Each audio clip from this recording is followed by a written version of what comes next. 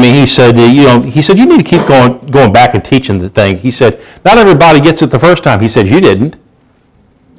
I said, yes, sir, you're right.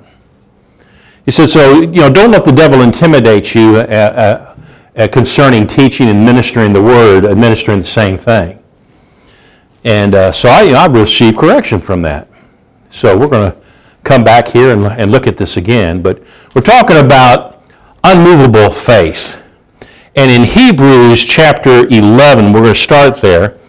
And this chapter here is really a history, but it also is probably one of the most misunderstood scriptures in the Bible, in that when we read this first verse here, now faith is the substance of things hoped for, the evidence of things not seen.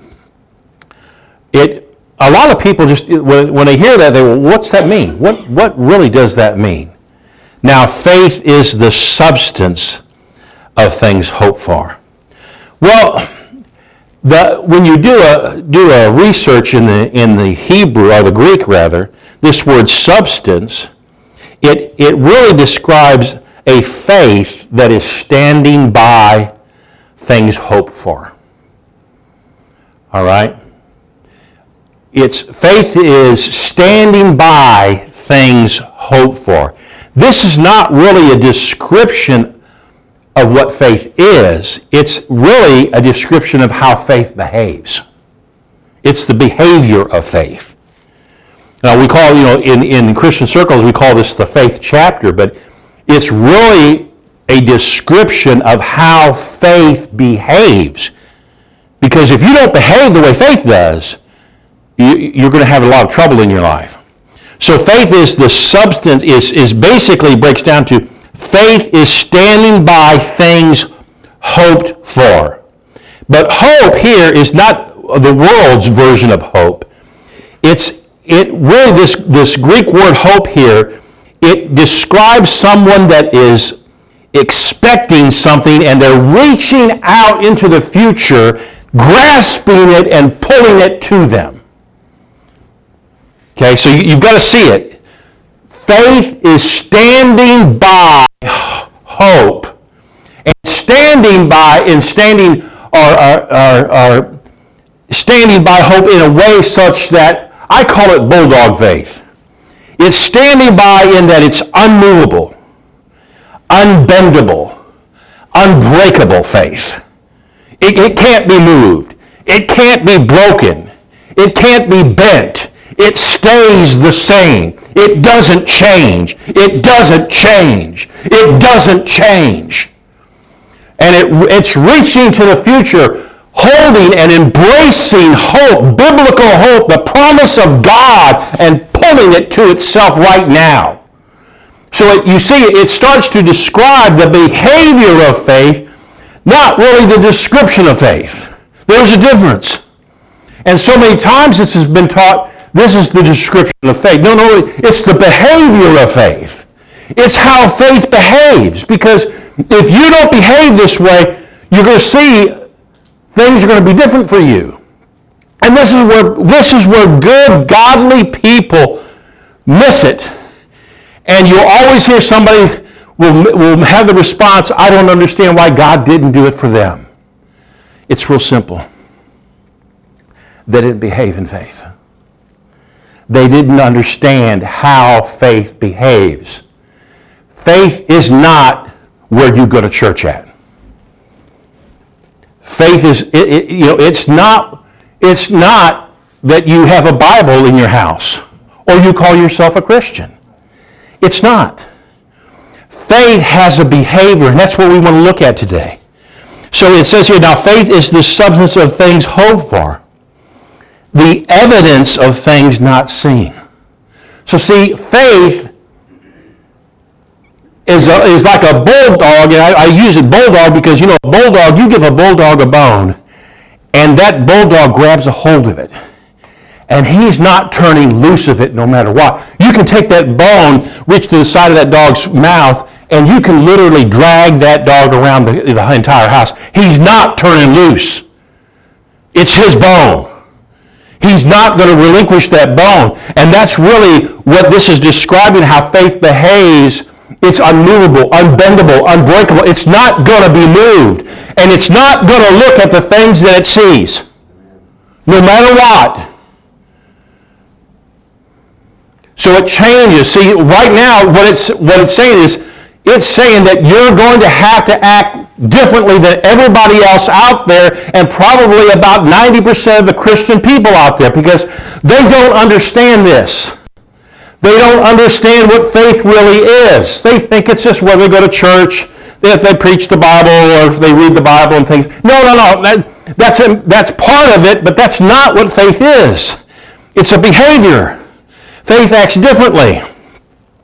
So he says that it's standing and embracing the things hoped for, the evidence of things not even seen, even though you don't see it. Now let's go ahead to verse 2.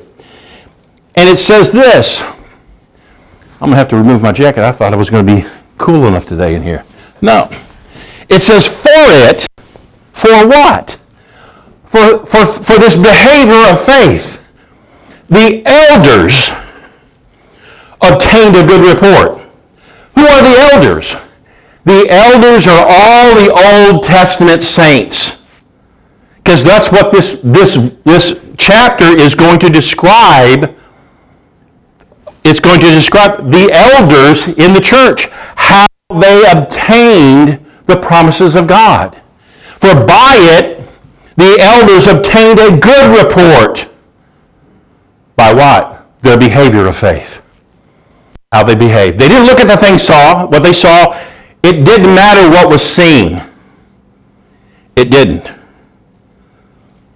What mattered was what God had said to them. So let's move through here. Hallelujah. Thank you, Lord. Verse 3.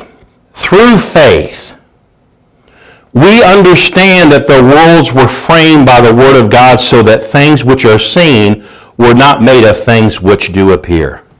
Now, here's where it gets kind of tricky. Because a lot of people, when you read this, you think this particular verse is talking about God creating the world and the worlds. But see, it takes further study, because you've got to get down into these words and break them down, what they really mean. In the original, in this case, in the original Greek. Now, let's look at here. Through faith. What kind of faith? Unmovable, unbendable, unbreakable faith. We understand. And that word understand, actually what it says is we observe. We have observed. We don't just understand, we have observed that the worlds were framed by the word of God. And I might say that it says framed by the word of God. That phrase, the word of God, is actually, it says by a word from God. There's a difference. A word from God. What have we been teaching here? The most important relationship you have is what? Your heavenly relationship with the Father. Because out of that comes everything. Out of that comes this kind of faith. It says that the worlds were framed by the word from God. So all these elders got a word from God, and all these things happened. Now, he's not talking about the worlds as far as the planets go. You'll see that, because that wouldn't make any sense. He's talking about the elders obtaining a good report and how faith behaves. Then go back at the very beginning. That breaks the flow. That's not. And then he's going to talk about the elders? No. It doesn't make sense that way. It's not really fluid. So what we see is through faith we observe that the worlds. Now this word worlds it's not the Greek word cosmos. If it was cosmos, it would be worlds. But it's a different word that's used here. It's a word that actually is ionos, and it speaks of a specific period of time. We could say an age, a decade, a century, a millennial, a certain time. So we see it this way, that through faith, what kind of faith? Unbendable, unbreakable, immovable. We observe that through periods of time, they were framed by a word from God. Now let's look at that word framed. That word framed here, what it means literally is it describes something that was taken, it was already in existence, and was remolded. It's almost like what you would describe a potter doing. You know, a potter will get a lump of clay and mold it and put it on the wheel and spin the wheel. And then he molds it into a piece. And when he's done, he looks at it and he says, it's not quite what I want. He doesn't throw the clay away. He takes the clay, folds it back together again, reworks it, puts it back on the wheel, and redoes it. That's what this word is saying. So you understand now, we say, through faith, bulldog faith, we observe that periods of time were taken and molded, were adjusted, and actually changed by a word from God. Now you start to get to see the understanding of what this is talking about. Faith, it's an observation of how faith acts, what it does. All right? And then he goes on here, it says that things which are seen were not made of things which do appear. So that things which are seen were not made of things which do appear. Because what? Things were changed. So what this verse is describing is the elders of the church, by their faith, by their unmovable, unbendable, unbreakable faith, they changed periods of times literally. They literally changed periods of time. They had an effect in their cities, in their homes. Because what? They were not movable. They weren't bendable. They weren't breakable. By what? This type of faith, the elders obtained a good report. What about everybody else? They didn't obtain a good report. Why? Because they didn't know how faith acted. They didn't know how faith behaved. Amen? So we look here. Let's go on here. It says, let's drop down here into verse 5. It says, by faith, Enoch was translated that he should not see death and was not found because God had translated him. Now, Enoch is a unique character.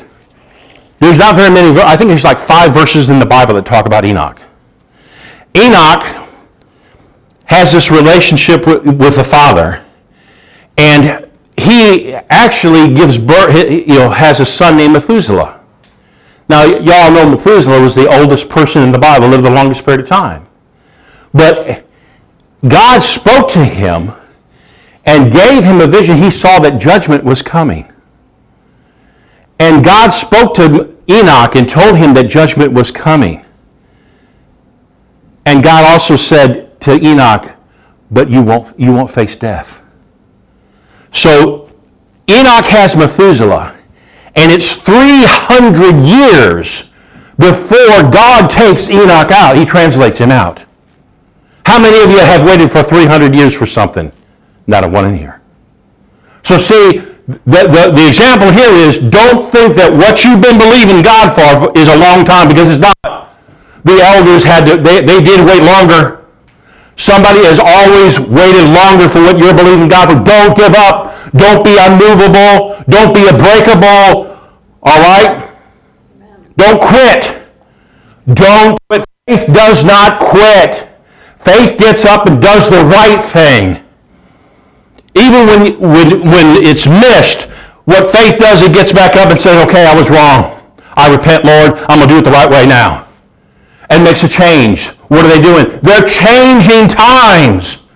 They're changing seasons, because what we see does not have an effect in our lives. We're not moved by what we see. The Bible, Paul even said, well, we look not at what we see, because what we see is all temporary. I think Paul had a revelation on this. He understood that what we see is temporary. Why? Because it's subject to you and me. We can change it, what you see. If you'll be like that bulldog, you'll be unmovable, unbendable, unbreakable. But if you quit and you throw in the towel and you settle for something, you're in trouble. You're in trouble. So we see that with Enoch. He waited 300 years. Let's go on here to another one. Verse 6, it says, but without faith, it is impossible to please him. Without faith. All right? So you think of faith as you either have it or you don't. No, that's not what this word without means. It doesn't mean either with faith or without faith. It really, without, it means outside of faith. The Greek word breaks down outside of faith. So it'd be kind of like you being in your home. You're either in your home or you're out of your home. You can't be both. You can't be in your home and out of your home. Why? It's impossible. So what this scripture tells us is faith has a destination. Faith has a place. Where is that place? It's based on the word that you heard from God. You know, as I was meditating on this, the Lord brought me back. He said, remember, Pastor, the first message I ever had you preach? I'll never forget it. It was about places were important. That was my first message. I gave it at Oasis Church. Places are important. And since then, I've kind of touched on that, but here it has changed. Because places are important. If you're not in the place God told you to be, you're outside of faith. Because faith has a destination. It has a place. And what has happened with a lot of believers over the years is they've left the place that God spoke to them and said, this is where I want you. Why? Because at that place is where God's going to feed you. He's going to speak his word to you. He's going to give you revelation about your destiny, about the things that he has for you. And if you're not there, you're out of place. And whose fault is it? It's not God's. The word tells us, outside of faith, it's impossible to please him. Not going to happen. So you can be a really good person. You can try to follow this book as best as you can. Try to do what the word says. And you be outside of faith, outside of where God's told you, where he's spoken to you. And I've had people do that over the years. I've had people come into this church and say, God told me to come here. A month later, 2 months, they're gone. Maybe they forgot that part where God doesn't change. He's the same yesterday, today, forever. If he tells you to be somewhere, you don't leave until he tells you it's time to go.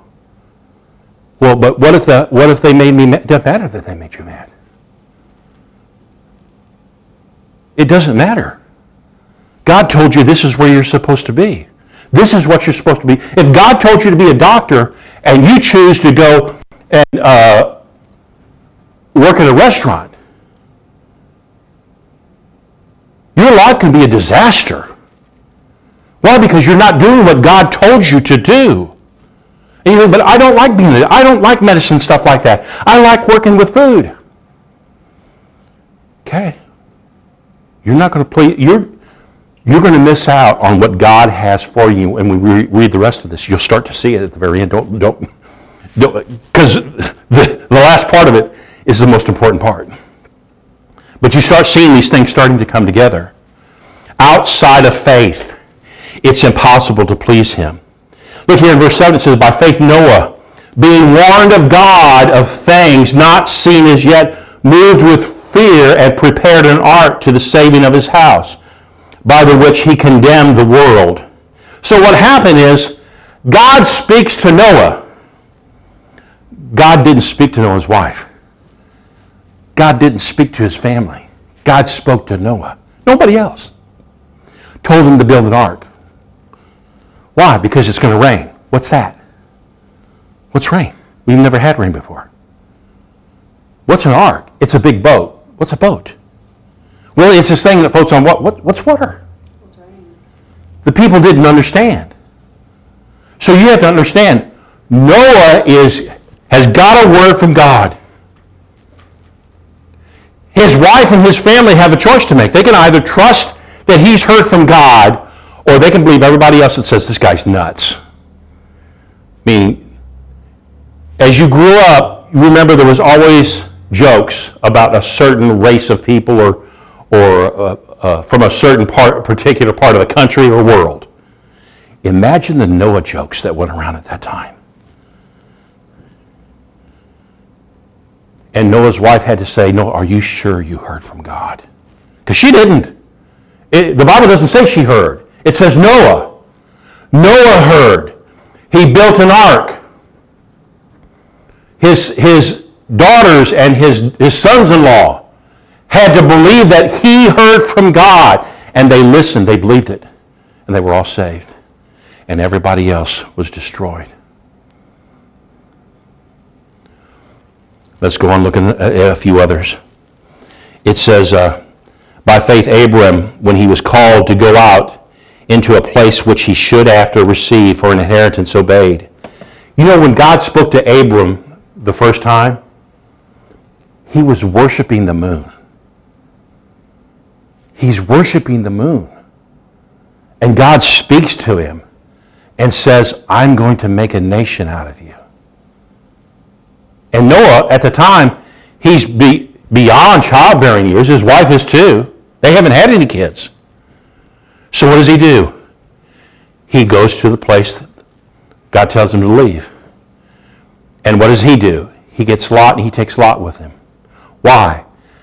Abraham and his wife take Lot because they don't have any children. They're believing that it's from Lot.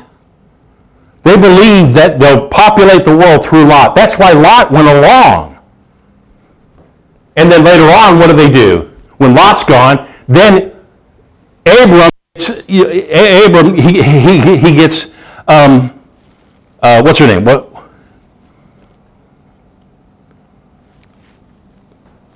Mine went blank. Tamar or something. Yeah. Anyway, he gets Sarah's handmaiden, and they produce a child. It's not the promised one.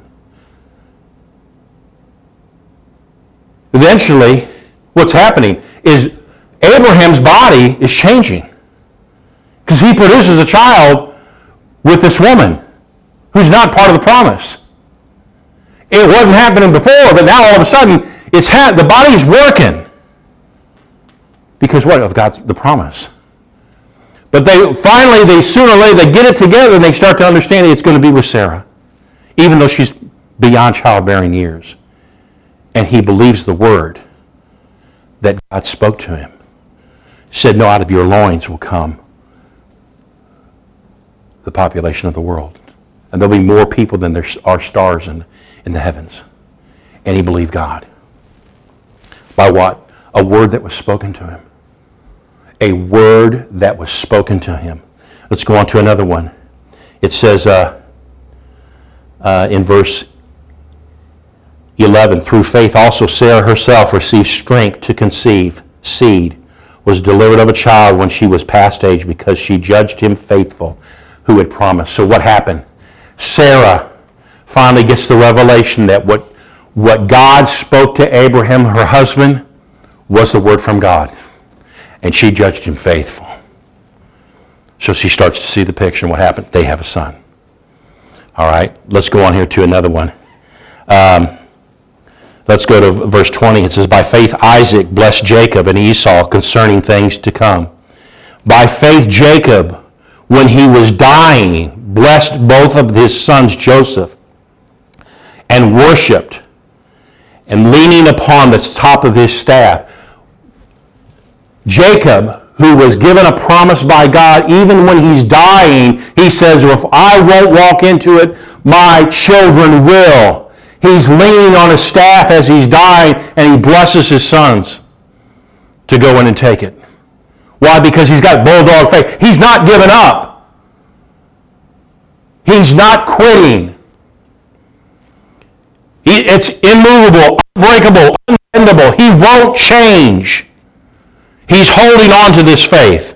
Let's go on here. It says, verse 23, by faith Moses, when he was born, was hid 3 months of his parents because They saw he was a proper child, and they were not afraid of the king's commandment. By faith, Moses, when he was come to the years, refused to be called the son of Pharaoh. Why? Because he had a word from God.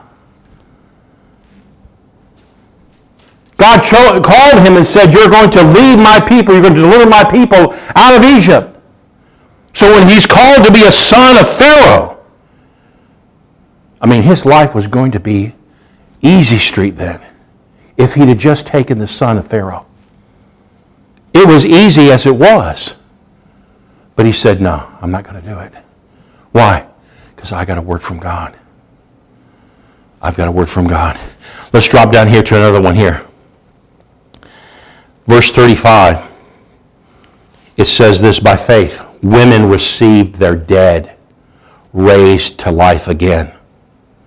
And others were tortured, not accepting deliverance, that they might obtain a better resurrection. Look at what these saints did. They held on to faith so desperately, so bulldoggedly. Women received their dead. Why don't we have more people raised from the dead? Here it is right here. People don't know how faith behaves. I've seen it. I've seen it with people that are faith people. That someone dies and they start preparing a funeral. Yeah.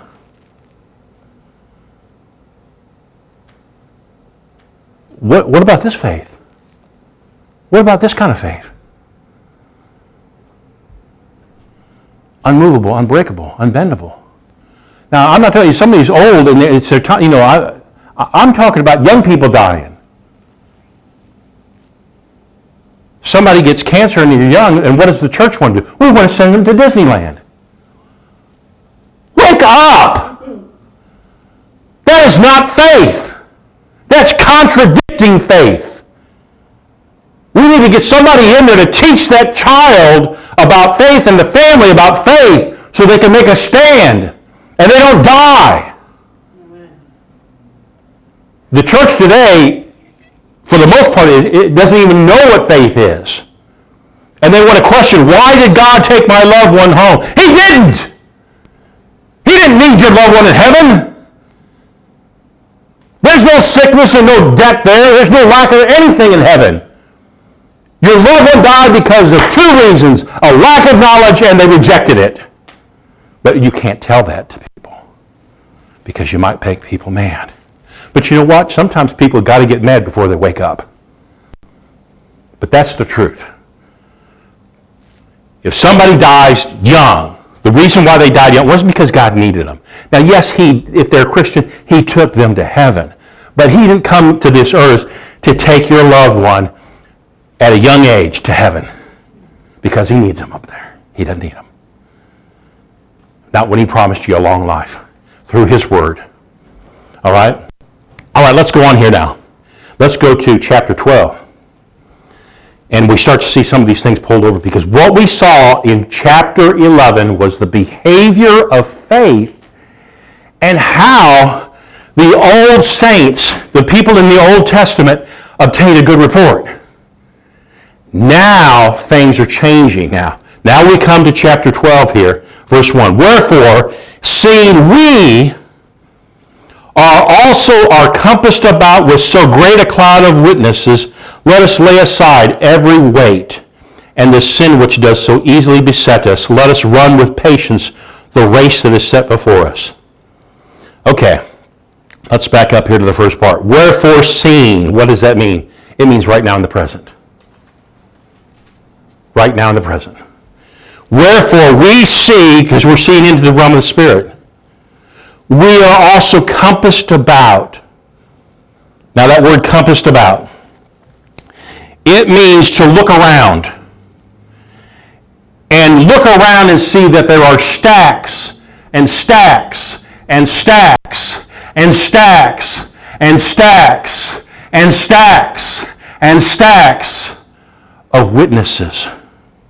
And it says it here, it says, we are compassed about with so great a cloud of witnesses. Now let's break some of those words down. That word great depicts a special group of people. Not just everybody. Not just everybody that went to heaven. This great cloud of witness, special cloud of witnesses, stacked upon stacked upon stacked upon stacked. They're observing. And what are they observing? They're the ones in the past that stood in faith.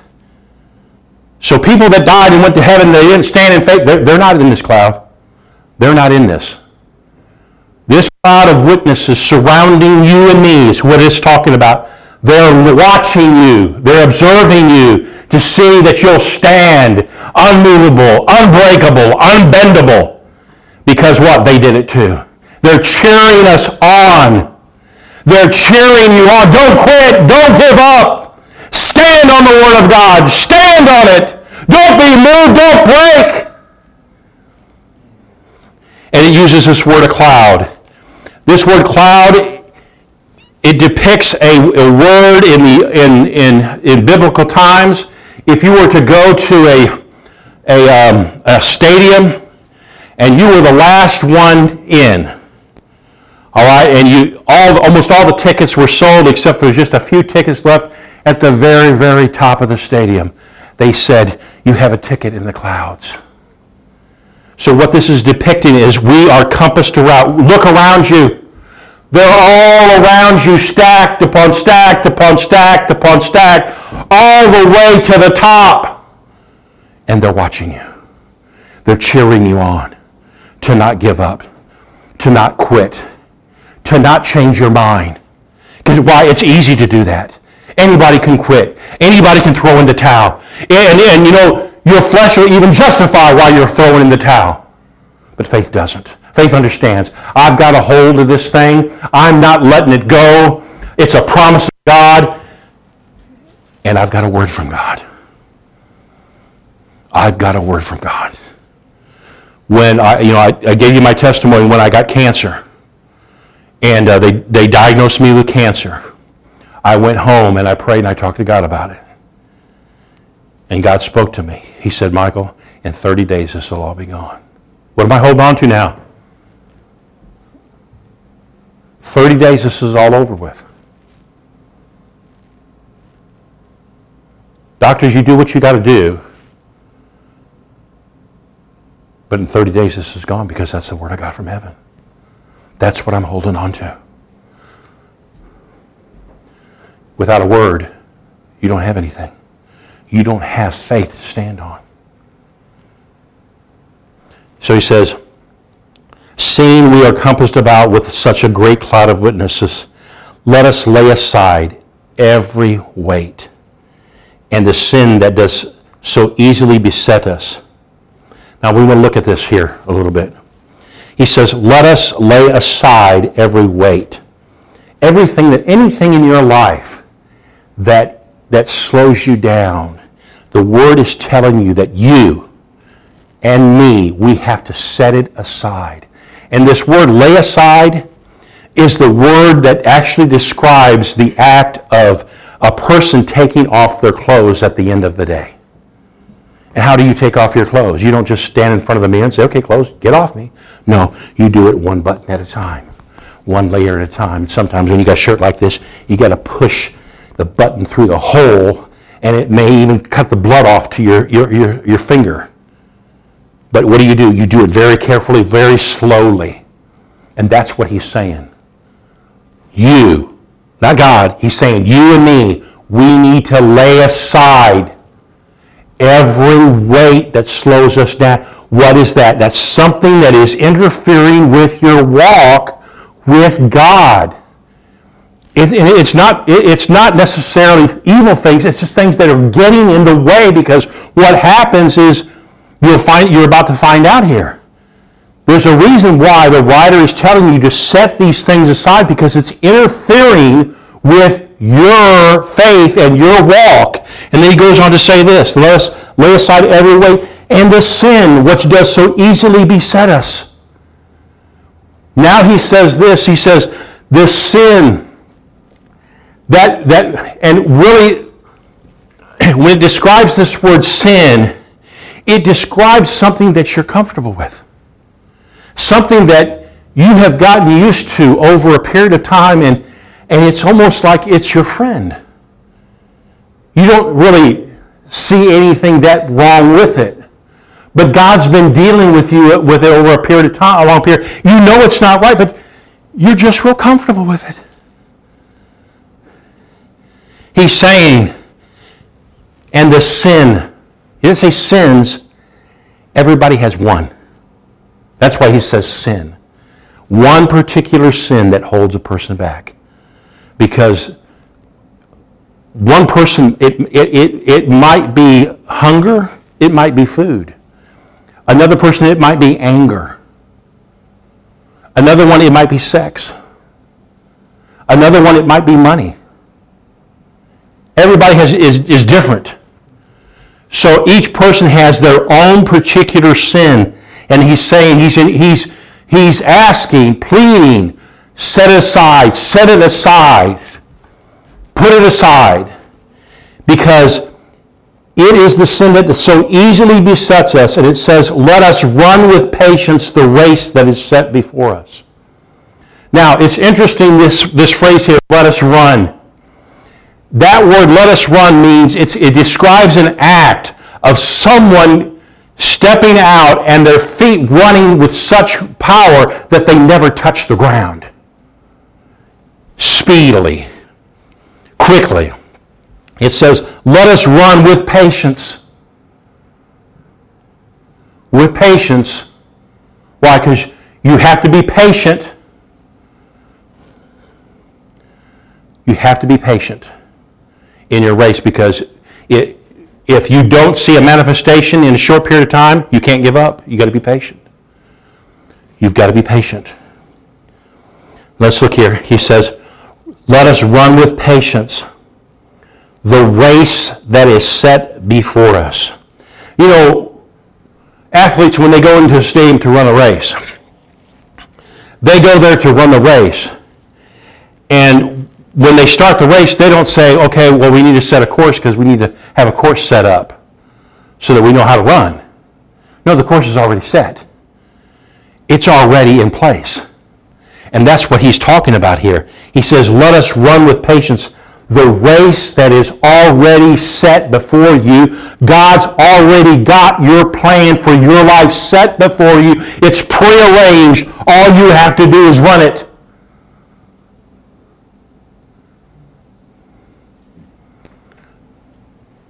We start to see the importance of places. Because if you're not in the right place, how can you run the race? You can't. You can't. Many people on the planet today don't even realize God's waiting for them to get to the course. He's already got the course laid out, but they're not at the course. They're off here doing something else.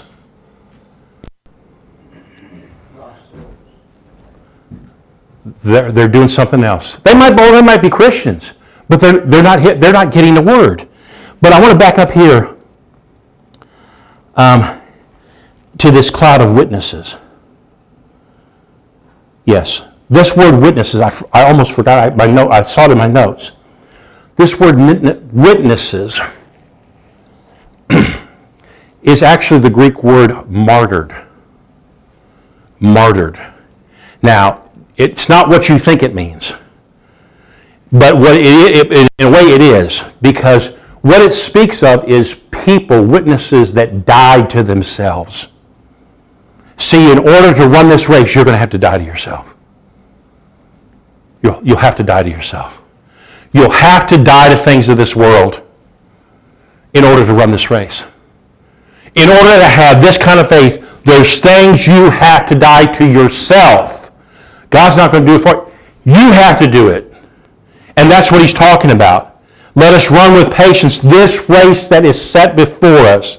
Now, let's go back here to Hebrews chapter 10 real quick. Just flip a page. If you got your Bible, it just should be the next page. And it says here in chapter 10, let's look at verse 32. But call to remembrance the former days in which, after you were illuminated, you endured a great fight of afflictions. That word illumination means after you were given a word from God, you were illuminated. You were illuminated. See, because when you get a word from God, you're different than everybody else. Because here's what happens, and we'll read it here in the next verse. When you have a word from heaven, you are not like everybody else. You are not like most Christians. Because most Christians are taught that God doesn't even speak to people today. Yeah, it comes from the pulpits. God does not speak to people like he did in the Old. I'm sorry, but my Bible says he does. He said, my people know my voice, and the voice of a stranger they'll not follow. He didn't say anything about something else. My people know my moving. No, he said, my people know my voice. It's spoken. It's a word. It's a word. And a lot of times when God speaks to you, it's a word. It's not a big, long story. My gosh, we have trouble handling one word. How could we handle a story? God gives you one word, and that's what you hold on to. So he says, after you were illuminated, you endured a great fight of afflictions because people are going to come against you. He says, partly whilst you were made a gazing stock. A gazing stock, the Greek word for gazing stock is theateron, which is where we get the word theater. So after you were illuminated by a word from God, people are watching you, and you told them that God spoke to you. Now all of a sudden you have everybody's attention. They want to see if you're nuts. And they really believe you're nuts. They think you've lost it. But they're still watching. They're really there to see the whole show, what happens with you.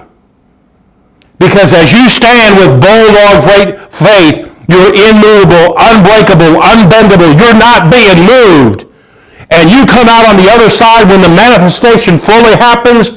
Now they'll come to you. And they'll want to know what you know. But see, when you ain't got a word from heaven, ain't nobody watching you. Ain't nobody following you. Ain't nobody making fun of you. Why? Because you're just like them. You're just like them. You've heard this before.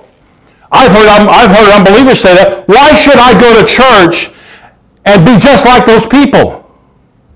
They got a point. They got a point. Why? Because most churches they go to, the people in there act just like them. They were out Saturday night getting drunk, getting stoned, doing drugs and everything, and now Sunday morning they're at church. Why do I want to go to church? They do that.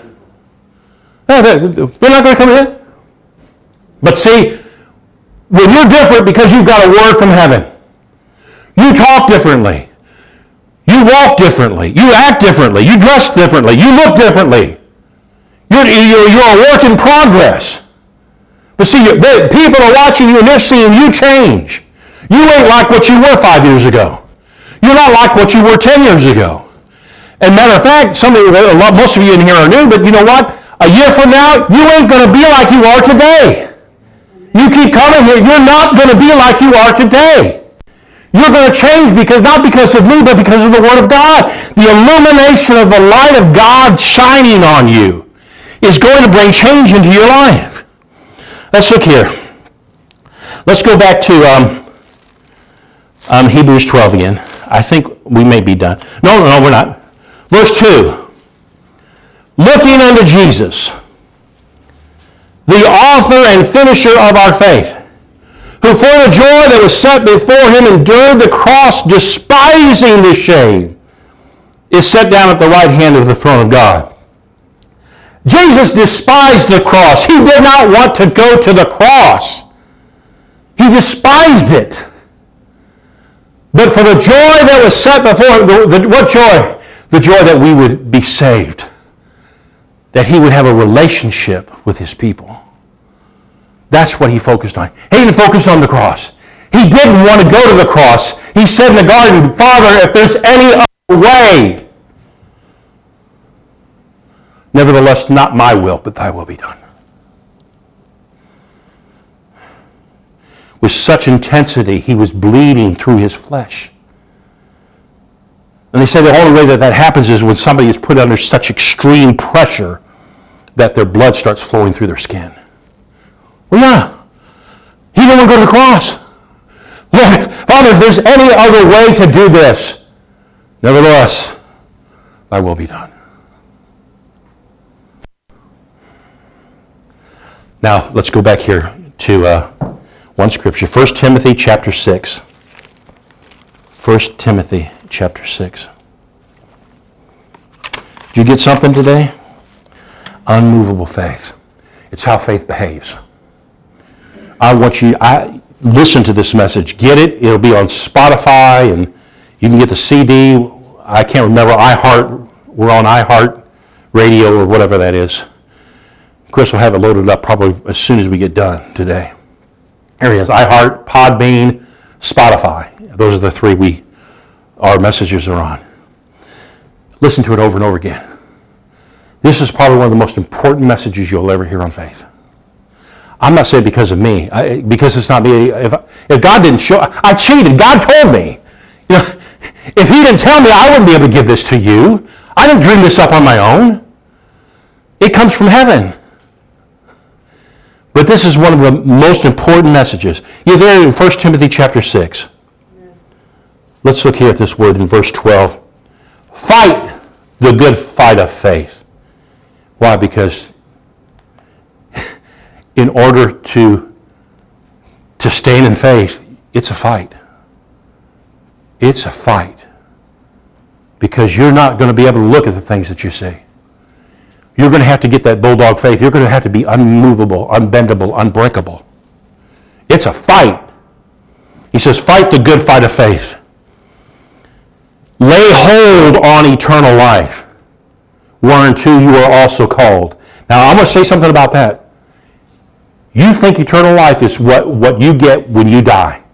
No. No. Eternal life started the moment you gave your life to Jesus. Yeah. See, you've been lied to. You've been not told the truth for a long time. The truth is, when you gave your life to Jesus, you're a new creation. Right? Isn't that what the word said? You're a new creation. What? You're an eternal creation now. That's why a Christian, when a true Christian dies, they experience death differently than an unbeliever. Because you just step out of this body. There's no pain. It's just you step out. Whereas an unbeliever, great fear. They feel the flames of hell licking them, pulling them down, calling them to their eternal rest, which is hell. We don't experience that. We don't experience that at all. But see, you got to get a revelation that eternal life started when you gave your life to Jesus. It doesn't start when you leave this body. It starts right now when you gave your life to Jesus. Fight the good fight of faith. Laying hold on eternal life, whereunto you are also called, and you have professed a good profession before many witnesses. Before many witnesses. See, the witnesses in heaven they're watching you, they're encouraging you, they're saying, stand on the word, don't quit, don't break, don't be moved, don't bend. Stand on the word. Believe God. There's not a one up there that didn't stand and believe. I mean, there's people in heaven that didn't, and they're there in heaven. That doesn't mean they didn't get there. They're not in this cloud. The only people in this cloud of witnesses are the saints that went before, that stood actually in literally faith, and they fought the good fight, and they professed a good profession before many witnesses. Let's look here at the next verse.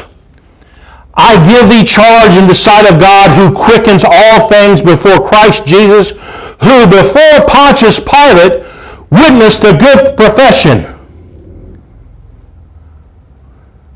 Pilate said, "Are you the king of the Jews?" What's he questioning? He's questioning who he is.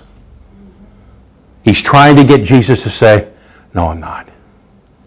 Because if he could have got him to say, "No, he wasn't," he wouldn't have gone to the cross.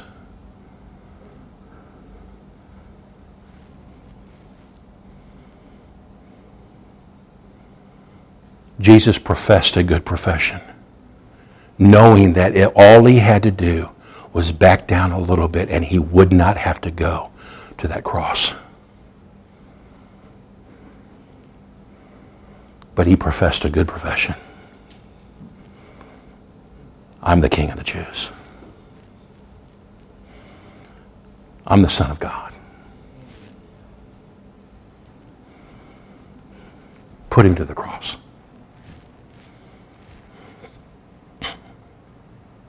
See, he died to himself. There's things in your life you're going to have to die to, I'm telling you. You want faith. You want to believe God for things. You want to see things changed in your home, in your physical life, and in your home and your family. This is what you do. You don't get upset when all hell breaks loose around you and start cursing people and complaining about people being bad and all. No, that's not faith. That's not faith. That's not a good profession. That's a bad profession. That stops faith from moving because you now stepped outside of faith. You're no longer at that moment. You're no longer in faith. What do you got to do then? You repent. Father, forgive me. I should have said that. I should have done that. I asked for forgiveness, and your word says that if I ask for forgiveness, you're faithful and just to cleanse me from all unrighteousness. So I'm stepping back into faith. I shouldn't have said that. What I said was wrong. What are you doing? You're spraying weed killer on your unfaithful words, so they don't come to fruition. What a lot of people do is they just make a change, but they don't do anything about the words they've spoken. So guess what? They grow up and they start producing in abundance. I don't know about you, but I want things of faith in abundance. Amen? So just as Jesus professed a good profession, you'll have to do the same thing. You'll have to die to things. That's why you're called disciples. Discipleship is teaching people to die to themselves. We all have to learn it. I'm still learning it. Still every day. It doesn't stop.